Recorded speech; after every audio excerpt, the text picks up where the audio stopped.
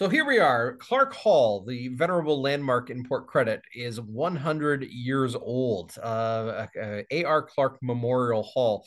And joining us to explore the story of Clarke Hall is local Port Credit historian Richard Collins, who might know more about the ins and outs of Clarke Hall than any other person that I know about.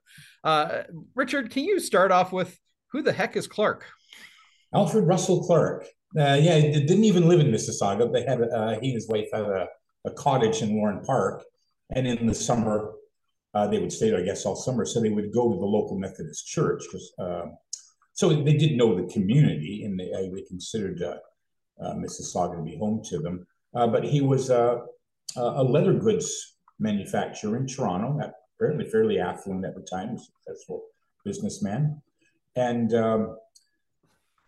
so they would just spend their summers in Lauren Park. And one year, he decided that he felt that in order to promote Canadian businesses in the UK, he was going to get a bunch of Toronto businessmen together, and they were going to go over to the UK and try and sell their products there. Tell people in Britain that, hey, Canadians make good products. It used to be the other way around. Canadians used to always buy things from the British. Let's try and reverse the trend and show people that we can make good products to sell to them. So we got about 100 businessmen in Toronto, and they were going to go over to the UK to sell Canadian products.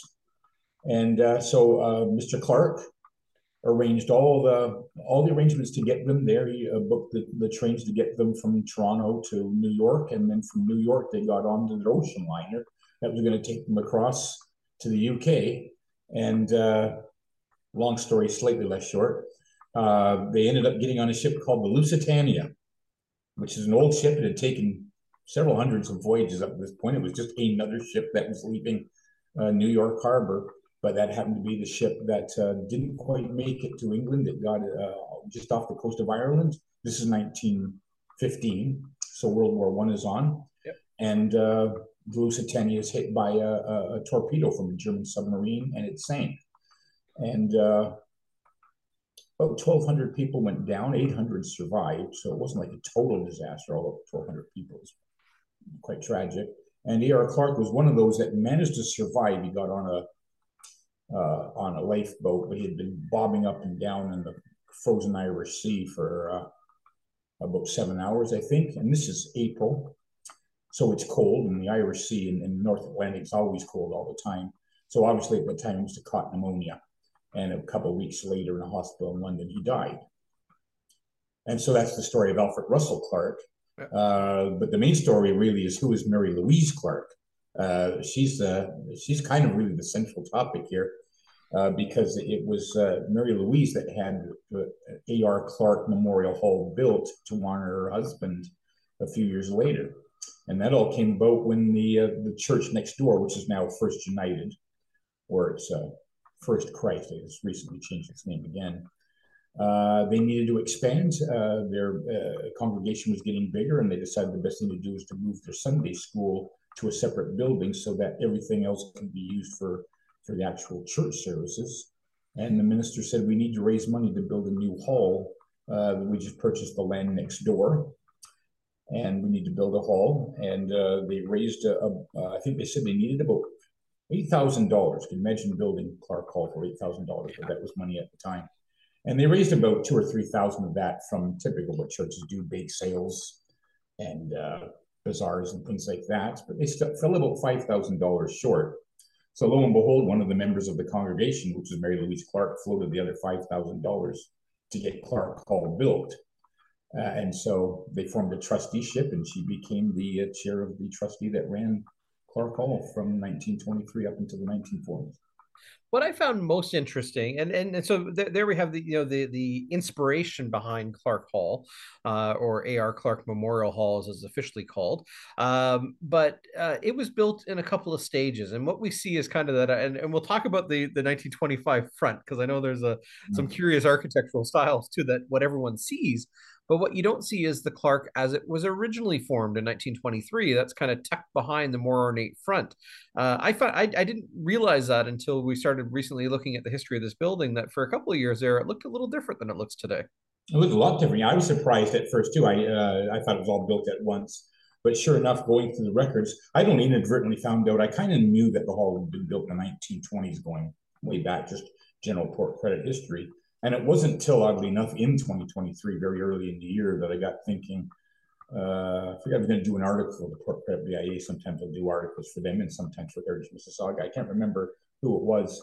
And I started doing the research. This is January, maybe like January 15th or something. Yeah. So I realized that the 100th anniversary had literally just been a few days before I started doing some research on the property. So I got the word out to Heritage Mississauga and the Mississauga South Historical Society. We should do something to celebrate the 100th anniversary.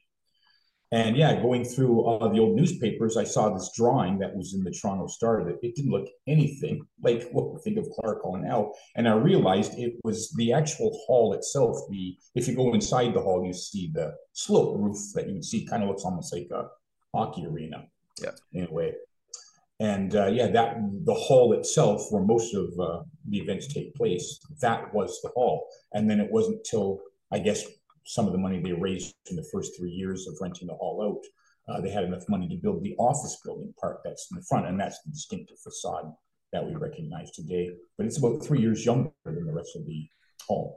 yeah. I found that a fascinating thing where you think of the hall as this big open space, but then this front addition was added on, which really provided office and classroom spaces. But us talk about that front addition. What everybody sees today is this very interesting eclectic mix of styles that really amount to no singular style. I love when I do tours and people talk about architecture, people like to put labels on houses. They say it's Georgian or it's Victorian or international or Art Deco or whatever. And other people can look at the same building and see something quite different. It's kind of like this modern AI facial recognition where two computers will see the same face, but they will try to reproduce it in different ways. It can be frustrating. And with Clarke Hall, yeah, it's hard to put a label on it because it's all sorts of weird designs. So weird things, we don't know who the architect is. Right. I've looked and looked and looked and can't find anything. And I tend to think that maybe at least, if not the architect itself, the person that was in charge of guiding the architect's hand was probably Mary Louise Clarke, because she comes across to me as quite an eclectic lady herself. And the building styles, there are Roman columns, and usually Roman columns will hold up a pediment or something towards the top. In this case, the columns just go up and they don't hold anything up.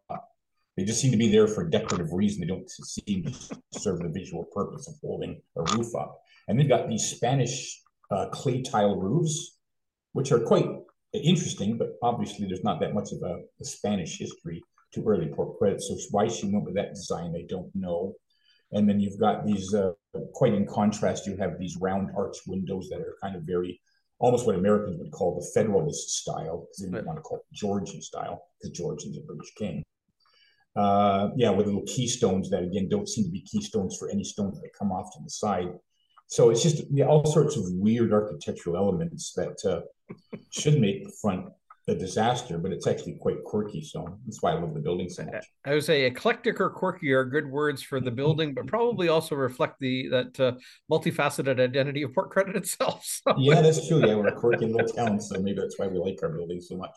So one of the things that, yeah, I mean, early on in the history of it, we obviously know this is a building that has been used for community gatherings since it was built. But also at one point there was basketball being played here, which I find rather humorous. It was a movie theater time. Talk a little bit, just in brief, on the role of this building in kind of this over 100 years in the social life of Port Credit. Yeah, I think it was originally intended just to be used by the Methodist Church, which is now First United, but there's still the Methodist Church at the time. Actually, it was Methodist Church when the hall was built, and then by the time the front end was put in 3 years later, the Methodist Church of Canada had become part of the United Church of Canada. They united with a lot of Presbyterian churches. Yeah, so it was there for their use, but I guess they found that they didn't need it all the time, and so eventually just came to be a public building that you could rent out for if you wanted to have a wedding ceremony there. A lot of public meetings, a lot of political debates over the years, even still going on. Yep. A lot of contentious community meetings about development, even in the 21st century. The high school used it for a while before they got their gym built, and it was used. Imagine the kids having to come all the way over from where Mentor College is now, but that was Port Credit High School at the time, and the kids had to walk a few blocks to get to the college. At one point, when Riverside Public School uh, was overcrowded before they added their first edition in 1954, kids were having classes in Clarke Hall. It just seemed to be this all-purpose, whatever you need us for, we're here for you. That's kind of what Clarke Yeah. Hall seemed to be. And for a good portion of its history, and it's a little bit obscure, but in 1941, the hall transitioned from the ownership of the United Church to the town of Port Credit, and then served as town hall for Port Credit and for council chambers up until amalgamation at the end of '73. So, can you talk a little bit about just how that the building has evolved a little bit over time? Yeah, they had the town hall was in a small, I would call it a shack, but like a small building on State Bank that's long gone. Yeah, and it's hard to imagine how even just a little village like Port Credit could have run out of such a small building. And I guess, yeah, the United Church at that time was looking to sell the building because it was costing them money. And so the village of Port Credit purchased the building, probably at a good price, and obviously didn't want to see the building go because it was such a useful building. So it became the town or the village hall, I guess, initially, although it was still mostly used for meetings and debates and a dance hall, movies. It was still a public building. It's just that the village used the office buildings in front. There was a traffic court in one there was where you could go to pay your hydro bill to the local utility or your water bill. So it just came a nice all-purpose building Right. from 1941, and then in 1961, when the village became the town of Port Credit, and so it didn't have a trusteeship anymore. It actually had a formal mayor and councilors that you voted for, and they had formal council meetings there. That became the town hall. So it became a symbol of Port Credit's independence. Another reason why locals love the building so much. Yeah, so it was just and then of course, yeah, it didn't really serve much of a purpose after 1974 when Port Credit and Streetsville were amalgamated with the town of Mississauga and became the city of Mississauga. And then the city hall moved to a few office buildings up by Square One, and then finally our familiar city hall was built. So, post amalgamation, we kind of see that reverting back to the community programs, community uses. The town, the corporate structure of the town of Port Credit ceases to use the building. Town of Mississauga or City of Mississauga takes it over, again reverting it to its base use of as a community center, a community hall. The MSO, the Mississauga Symphony Orchestra, was one of its first long-term tenants in the building. When did the MSO come in? Yeah, 1974 they were formed, so they just had their 50th anniversary this past year. Their 2022-2023 so was their 50th anniversary. So yeah, 1974 they moved in, and they were there until they finally moved to the Living Arts Center in 1997, I believe. Yep. So almost 25 years, almost a long time, and that's where their head offices were. It was their administrative offices, but it was also where they had rehearsals. Some of the office rooms were used as rehearsal space because right from early on, the MSO was interested in promoting local talent because the symphony orchestra today is still mostly amateurs. They're not paid musicians. There are some, but Right. most of them are just Mississauga residents that have talent and they want to be part of the symphony. And so they were smart in thinking, well, if we're going to keep now 50 years later, if we're going to keep this orchestra vital, we need to constantly be encouraging young people and training them. And so, yeah, what they called the String Institute was there, and they would do occasional performances on the stage. But yeah, they used that almost exclusively as their head offices for a long time. And there's still offices in there now. The Port Credit BIA was there for a while. There's a couple of groups that are in there now that use it for offices. So it's always been used. But yeah, we noticed when we were doing some research on the actual events that were taking place, it seemed that kind of when the city took over, now Clarke Hall just became one of a number of fine arena community center complexes around the city. Whereas when it was in Port Credit, it seemed to be the one place to go. And it was always busy. And we had a hard time finding things that were going on from the 70s into the 90s. Yep. That's just because it kind of, it just became another building, and where you used to have all sorts of important political and historical events that were taking place there, it had kind of become a place where you were having auctions and rummage sales. Not that these are bad things, it's just that they were just kind of smaller one-time community events. So there was, like in any good story, like any good movie, where your second act is kind of when your hero is at the bottom of his before he climbs up to become the hero at the end of the movie. Clarke Hall does have its second act downtime when it's kind of being abused and ignored. And I think it's starting to come back now as people begin to appreciate this is just a great building. Now Yep. it's 100 years old, wonderful architecture, and really a great place along the main street. I say at the very least, it's a unique space in the city of Mississauga, a true heritage gem and a landmark. So I think just the fact that it's 100 years old, but it's 100 years old tied to the community life of Port Credit and Mississauga.